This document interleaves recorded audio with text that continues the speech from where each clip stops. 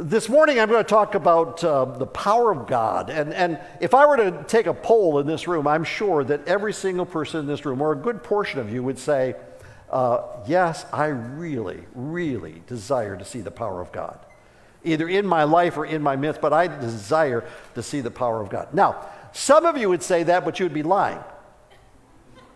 Because you really don't know if you want to see the power of God. Because you don't know what that looks like. You don't know what that means. You don't know what's going to transpire. You're afraid. There's some of you who say that you're not sure you want to see the power of God, or we could call them miracles. You're not sure of it because you've been hurt in the past. You've been hurt in another church. You've been hurt by bad teaching. You've been hurt by what you have seen that you have felt was not truly of God. That's understandable. But the problem is that when we allow those things to interfere, what happens is that we somehow realize that we're missing out. Well, that's what I'm hoping this morning you're going to realize anyway, that you're missing out on what God has for you. Because God is still on the throne, God is still in control, and God still desires to do things within our midst, within our lives, within our circumstances, within our situations. God is still able. Amen? Amen? He has not abdicated his position. He's not abdicated the throne. And he is, in turn, desirous of working in your life and in your situations. You may say, but what keeps us from that, I don't know. Sometimes it's fear and a number of things. But here's the reality. Sometimes it's just us that gets in the way. So, we look at miracles, and you've heard this before if you've been in the church for any period of time. The greatest miracle of all is the miracle of salvation. Anybody say amen to that?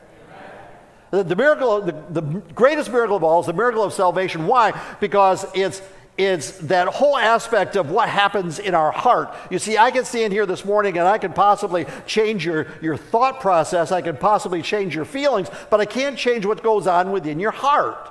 And that's where God comes in. It was April the 14th, 1974.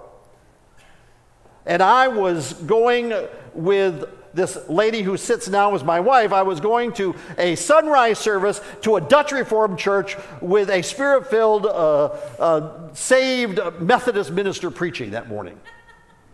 What a combination, right? And so there I sat. I had no intention of giving my heart to Christ. We'd been attending a Pentecostal church for several months, because my present wife said that if I didn't go, she wouldn't have anything to do with me. So consequently, I went. But I sat there that morning, and all of a sudden I realized that what this person was saying about the second coming of Christ meant that if this was true, which I had to presume it was true because I'd heard it from the Pentecostal preacher, if this was true, then she was going and I wasn't. And at that point in time, I said yes to Christ. I asked for forgiveness of my sins, and I said, I acknowledge Christ right there. Nobody prayed over me. I didn't go to the altar. There was no altar call. No one laid hands on me, but I acknowledged Christ as my Savior. And I'm here to tell you there was a change in my heart. How do I know that there was a change in my heart? Because my attitude was different. All of a sudden, I had read the Bible before, but now it meant something. Anybody say yes to that? Amen to that? And all of a sudden, I realized that things were changing. Matter of fact, 2 years later, I walked away from the profession that I was engaged in, which was, public schools, and I walked away, and we started a Christian school. There had to be something wrong with me. And after that, 5 years after that, then I stepped away from education altogether, and I went to this thing called pastoring. There was a change. Something had transpired. So, that miracle took place. And for many of you, it's taken place. For many of you in this room, it's taken place. God has done a work in you, and that miracle has transpired. Amen? But God desires to do more. God desires to miraculously heal. God desires to intervene in your situation, whether it be a home situation, whether it be your finances, whether it be a job situation, whatever the case may be. God desires to do a work on your behalf. Why? Because he happens to love you. Amen. God is able and desires to do that. And it can be what we would determine as miraculous in nature. It was September of 2003. I had accepted a position at the network office, now it's called. Rather, back in my day, it was the district office, but now it's network. I had accepted a position, and in September of 2003, we were moving into our home that we had purchased in Liverpool area. The moving van was out front, and they were moving stuff into the house, and they were bringing in boxes, and I had realized that there was space up over the garage that I could pile some boxes in, and so I said to Sharon, why don't we take some of the boxes that, we aren't going to be using like Christmas stuff right away, and I'll just put them up there. And I grabbed the ladder, and she was handing boxes up to me, and I got to the place of where it was pretty full up there, and I thought, nah, unless I do more climbing, I'm not going to be able to really arrange things. And so consequently, I said to her, why don't you put the box that you have and put it back in the back of the garage, and I began to descend the ladder. And after that, I don't remember what happened. All I know is, from what I'm told, is that Sharon raced over to me, and I was lying on the floor on my back, mingled in with a ladder, and I was gone. She began to pray over me. She said, I heard the breath of life come out of you. She prayed over me. I kind of came to. She prayed over me in tongues. You can imagine what the moving people thought of her. She began to pray over me in tongues, and in turn, I kind of came to. They called 911. The ambulance came, and in turn, I was transported to St. Joe's. And once we arrived at St. Joe's, in turn, Sharon was told that they were going to have to operate to relieve the pressure on my brain. And they took me up one more time to do some tests, and in turn came back and said, no, we're not going to have to operate. I was then put in an ICU room, and then I was put into a regular room, and within 1 week, I was out of the hospital. With a fractured skull, 3 places, and a broken scapula. For the next 2.5 months, I recovered. And there was a miracle right there. I don't know that I understood that in the beginning, but there was a miracle. I came to understand it when a family that we knew in New Jersey, he was a trucker, and he had some health problems, and so consequently he had kind of stepped away from driving truck, and he and his wife were out walking, and we got word that he had fallen. He had tripped and fallen and hit his head on the road and died immediately. And I thought to myself, could have been me. If that's not enough, a few weeks later, we heard that a friend of ours, their brother, had in turn fallen again, and they'd hit his head, and he was a vegetative state. That could have been me. But God. Is God still in the miracle working business? Absolutely. By the way, someone asked me after the first service, so did you have any repercussions? The only thing that happened to me was I suffered an olfactory nerve, and therefore I don't smell as well as I used to. The person looked at me and said, that could be beneficial. I said, absolutely, it could be. But that's the only repercussion. And so consequently, I experienced a miracle. But the reality is God desires to do miracles in our lives, but we stand in the way all too often. What do we need to do so that in turn we can realize what God is doing and what God desires to do? And that's what I want to look at this morning. Because God desires to do something in your life. God desires to do something powerful in your life. God desires to do the miraculous in your life. The power of God.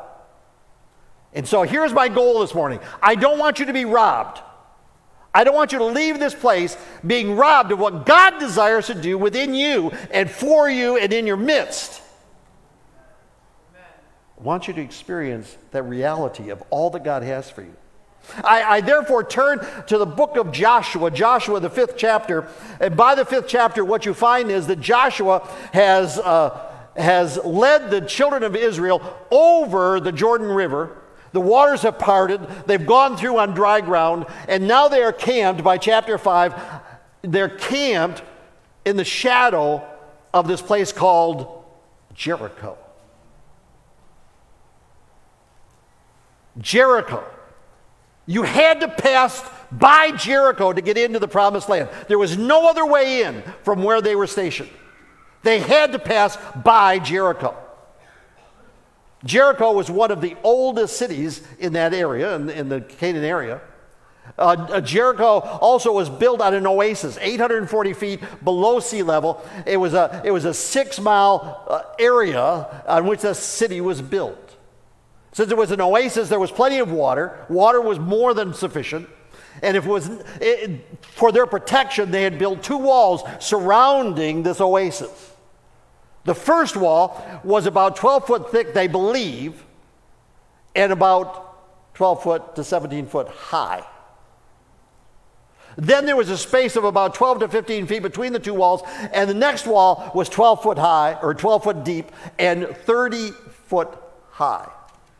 So consequently, there was enough room on top of the walls for the army in that city to go on top of the walls and then to fire down on anyone who would attack the city. That's what Joshua realized after he had sent in the 2 spies to kind of check it all out. And they'd come back to him and they'd said, what you've heard is true. But then they told him one other thing. The people inside the city are scared.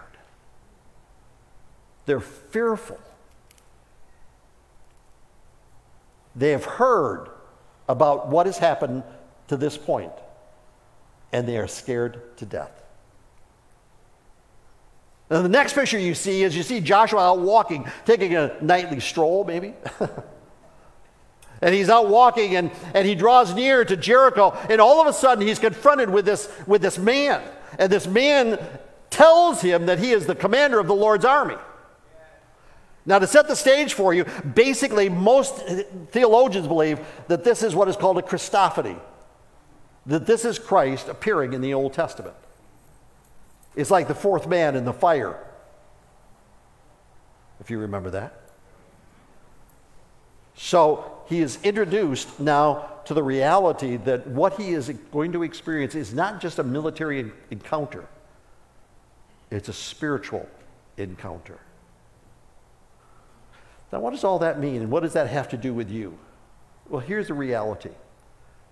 God is teaching Joshua. He's teaching Joshua not just the military side of what he's facing in the days ahead, and the weeks ahead, and the months ahead. What God is doing in Joshua is he's teaching him valuable spiritual lessons that he needed, that he must have if he is going to succeed in the task before him. But he's also helping him to realize that the God of all creation is in control. The God of all creation is in control of your lives.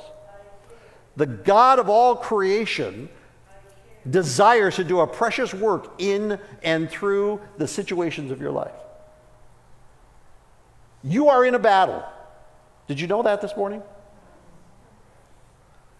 There are people sitting in this auditorium. I know that you're in a battle. You're in a battle for your spiritual well-being, your family. The enemy of your soul desires to destroy your families.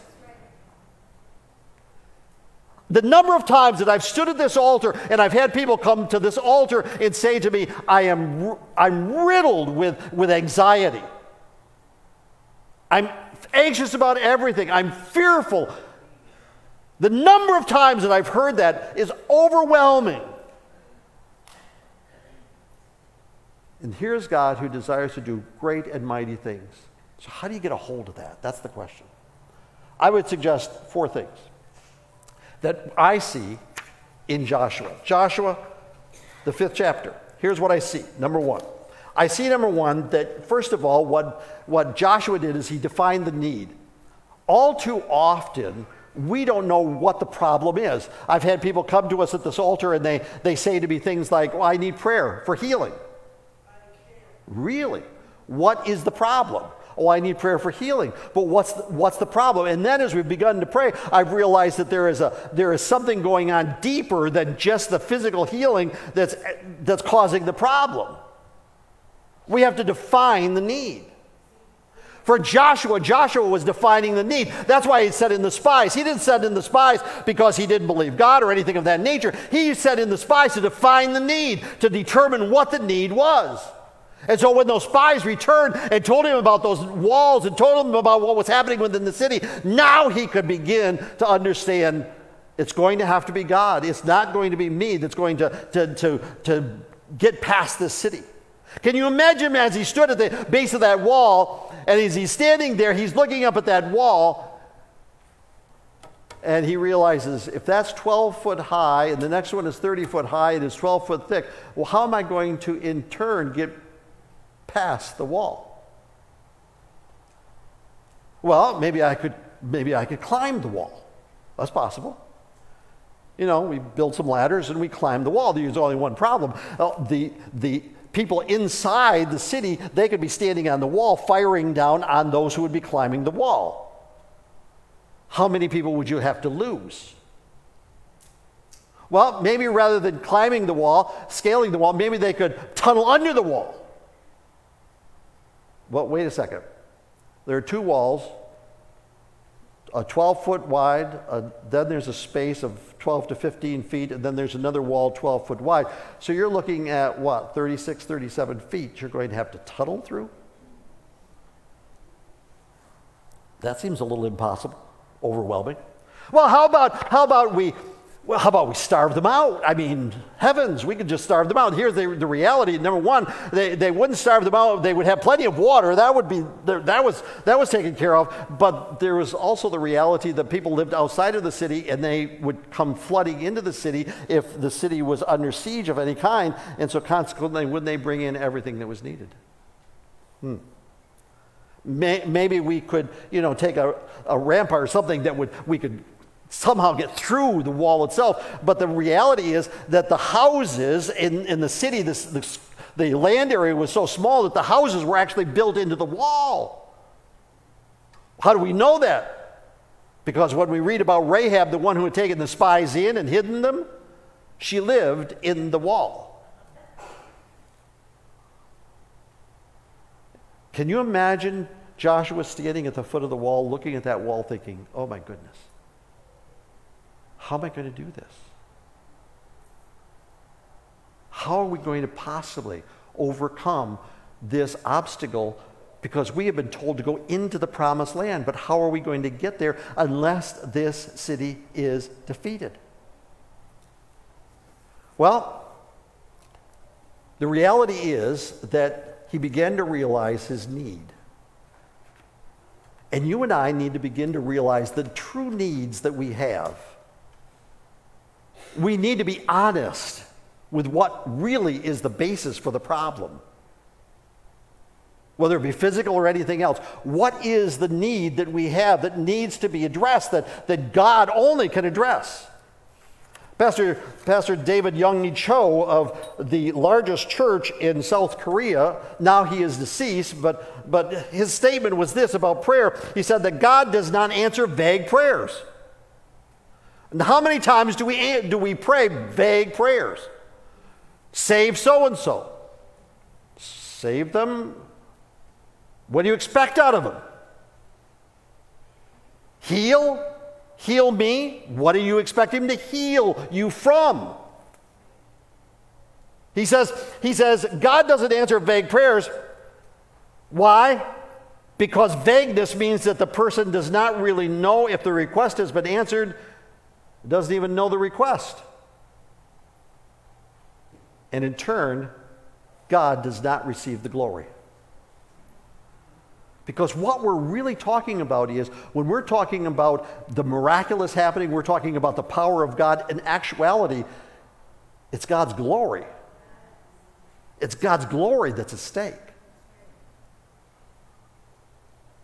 Well, you can imagine here is Joshua looking at these walls. So what are your walls?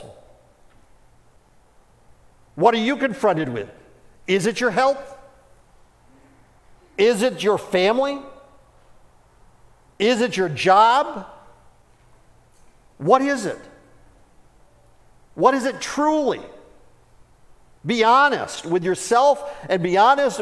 You're coming to the place where you need to be honest with God. This is what my problem is. I don't lose weight because I don't stop eating.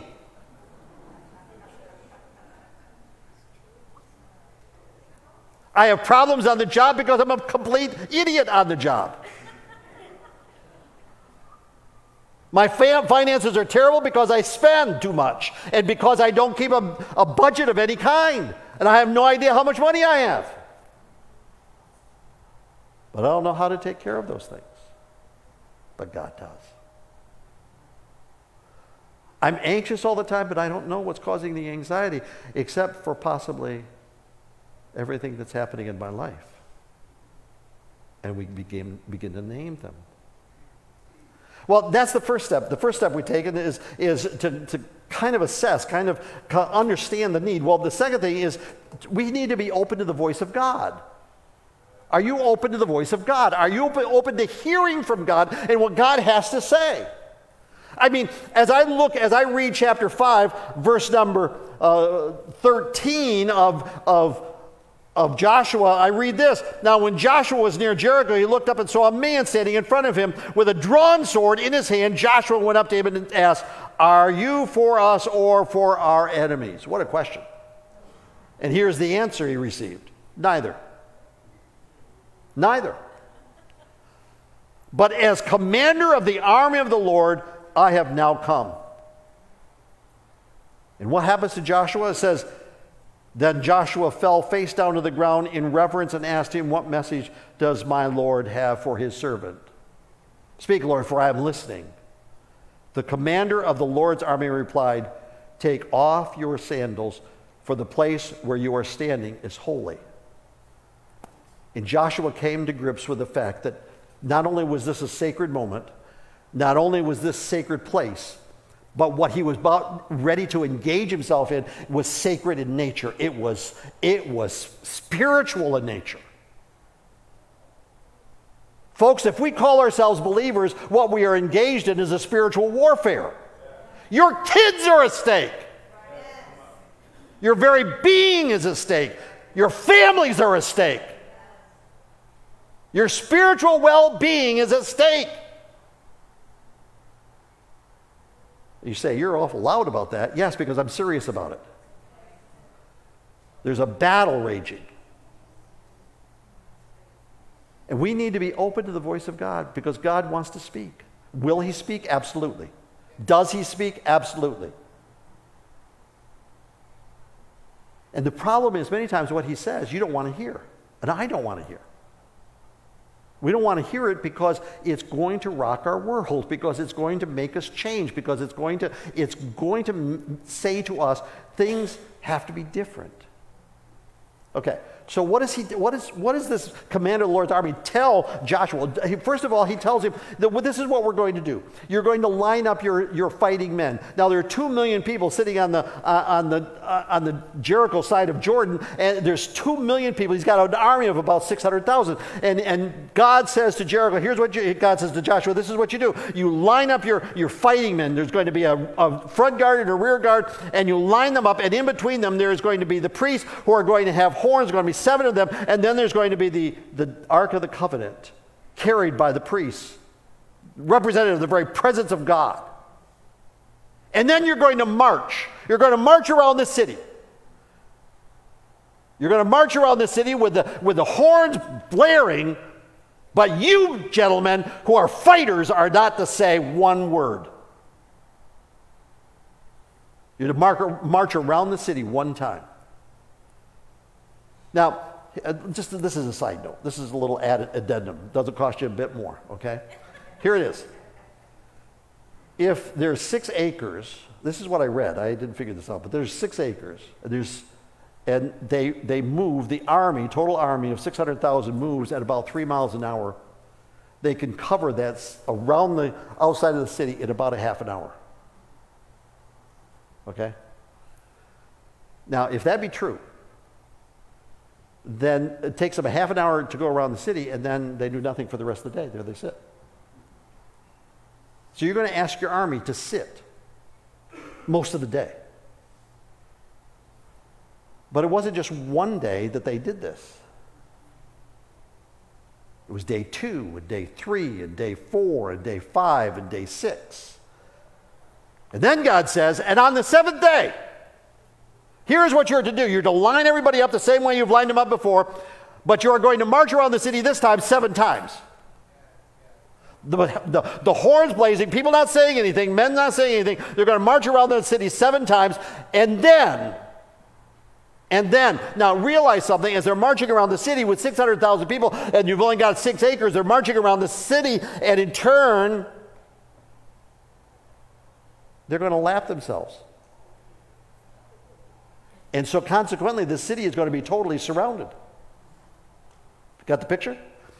They march around the city 7 times, and then the trumpeters are supposed to make one blast of that trumpet, and in turn, the men, the fighting men, are to yell, to scream. What they scream, we have no idea. But I have to believe it's a shout of victory. Amen? It's a shout of victory because they are about ready to see God do a miraculous, powerful thing. And as they shout, all of a sudden, the walls begin to collapse. Can you picture that? The walls begin to collapse. Now, I'm here to tell you, it's not the blast of the trumpets, and it's not the shout that caused the walls to collapse. But the walls totally collapse. Now, God goes on. God says to them, this is what you're to do. You are to rush into the city. Remember that the city is totally surrounded. They are to rush into the city. Once they get into the city, they are to, number 1, kill everything. Every man, woman, child, and animal in that city. They are to kill them all. Slaughter them.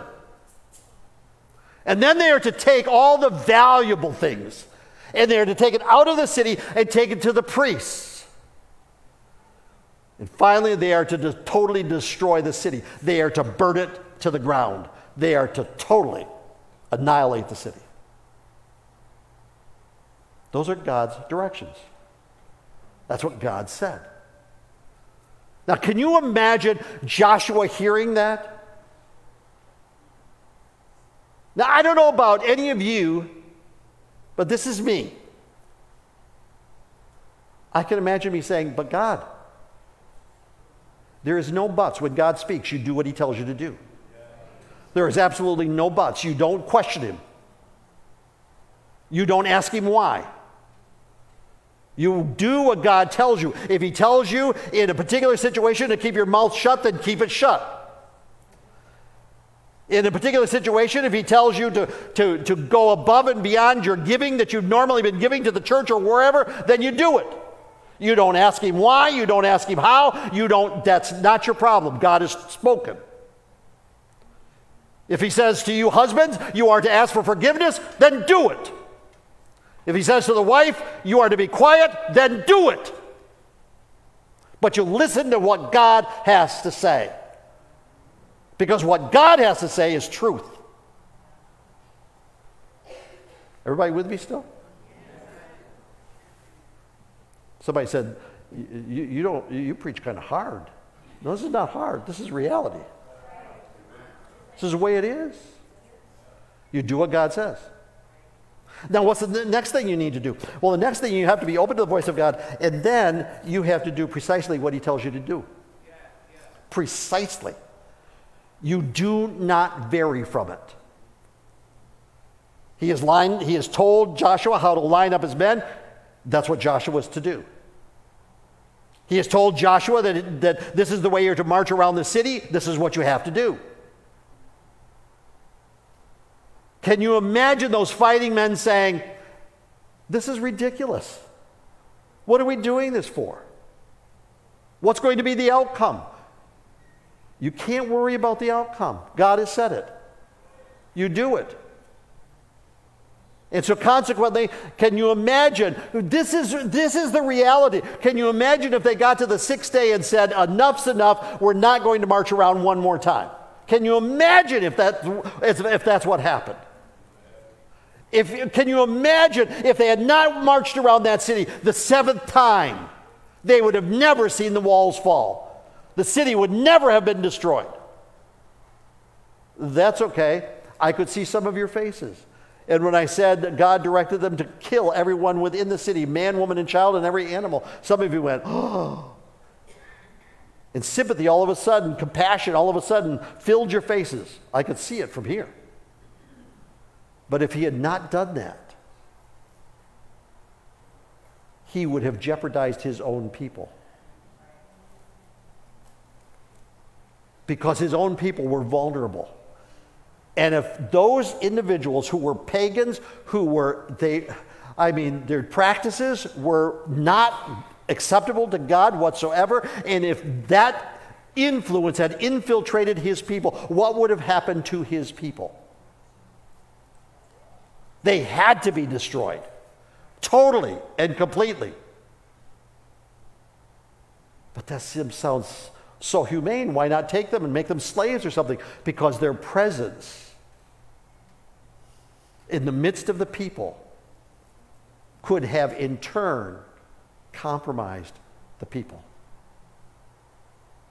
Well, what about all of the valuable things that were in the city? Why not take them? The people could have very well said, we did all the fighting, we deserve it. We're the ones who put our lives on the line. We should be receiving all the valuable things. And God's response is, but you didn't win the battle.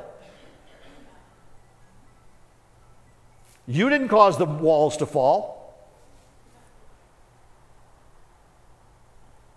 You didn't do anything. If you received recognition for it, then you would be able to say, I was the one who did it. And he says, that's not what's going to happen here.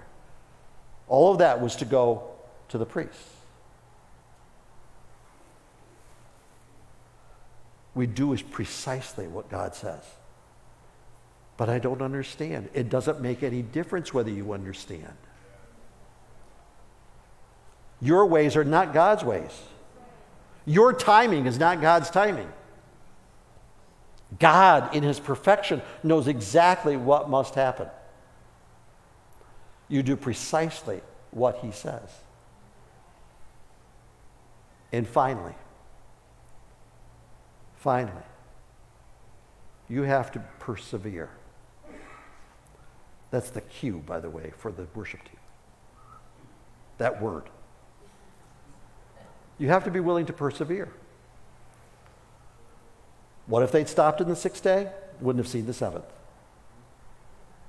What if they had not killed everyone in the city? They could have destroyed themselves. This was a spiritual moment. Now, the reality is, are you good at persevering? As I get older, I find that losing weight is really difficult. Amen? Really difficult. I'm not good at persevering, though I know it has to be.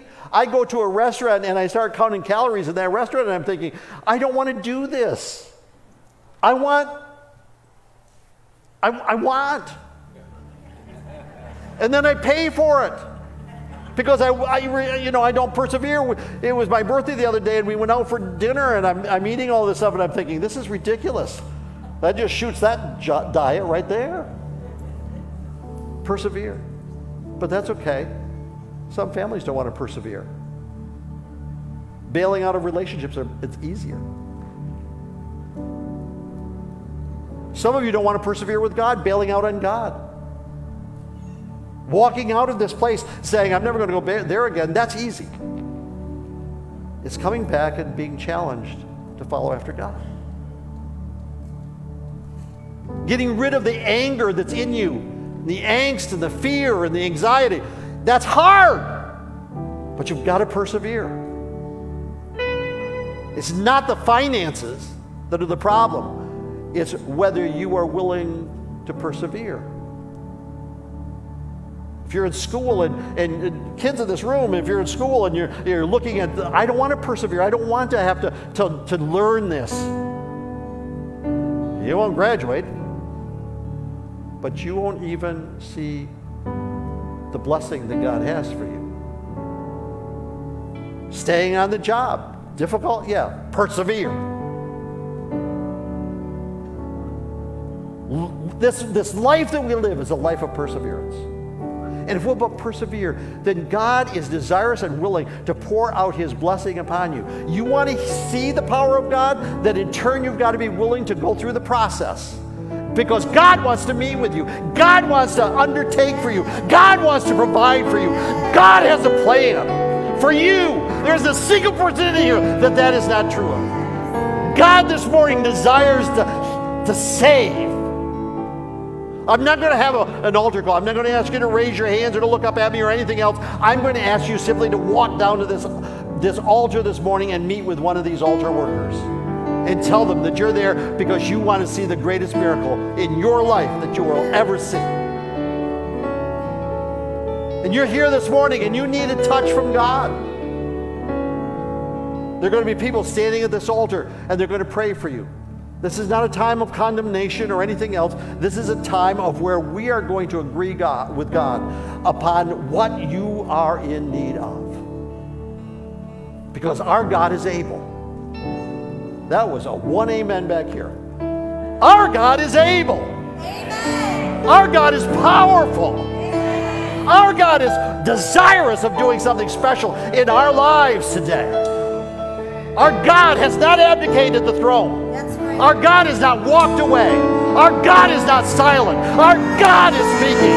And our God desires to speak to you and to me. Our God is able. Our God is able to save. So if you're here this morning and you're not saved, before you walk out this door, there'll be people at this altar that are willing and desirous of praying with you and agreeing with you. Altar worker, the only thing I'm going to ask for is that you encourage them to partake of the course that they might become grounded. You're sitting here this morning and you've got such anxiety, you're overwhelmed with fear and anxiety. God desires to meet with you. But I want to go back, do what he says. Don't short circuit anything. Do what he says to do. You say it's unnatural, it's stupid, do what he says to do. Why? Because he knows more than you do.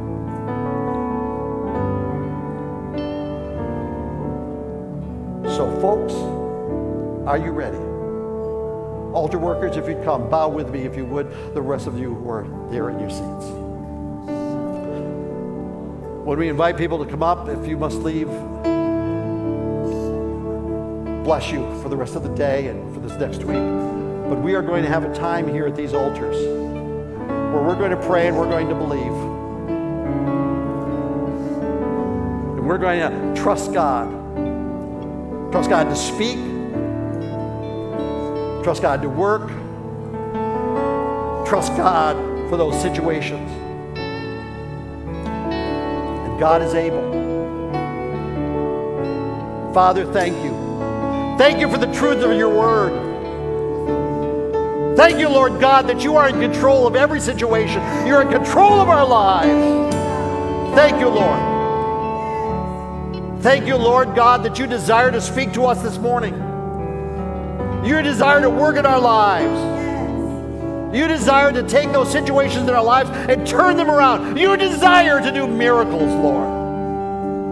Lord, this morning we put aside those things that would keep us from receiving from you. The fear, the past, the anxiety. We pray, Lord God, as we put them all aside, we pray that you'll do miracles at these altars. We're praying that you'll do a precious work in hearts, precious work in lives. For that one or those who would sit in this auditorium and this morning, they've not committed their life to Christ. They've said no time and again, but this morning you are speaking to them and you're drawing them. I would pray that they would make their way to these altars. That they would say to the altar worker, pray with me that I might be saved. Lord God, have your way in this place. Lord God, move by your Spirit. Lord God, might you be honored. Lord God, it's all for your glory. It's not that we might somehow look good in your sight, but it's all for you, Lord. Might you receive all glory and all honor for everything that transpires here today. Thank you. The children of Israel marched into the promised land because the walls were down, because they had heeded what God said. God was victorious. God received all the glory, and that's the way it should be. And this morning, we desire to see God receive all the glory for what he's going to do in lives right here this morning. May the Lord richly bless you. I'm going to ask you to come. If you desire prayer this morning, I'm going to ask you to come right now. There are people here standing at these altars, and they're desirous of ministering and praying for you. Don't leave here defeated. Don't leave here discouraged. Don't leave here overwhelmed. Don't leave here frustrated. Don't leave here anxious. But come and allow God to do his work. Allow God to speak. Be willing to have God speak into your life at this moment, and in turn receive what God has for you. Encouraging you to come and watch what God is going to do. Come expecting. Come desiring. Come believing.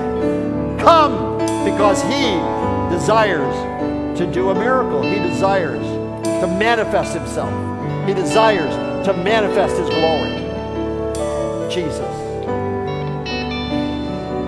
If you desire to leave, may the Lord richly bless you this next week.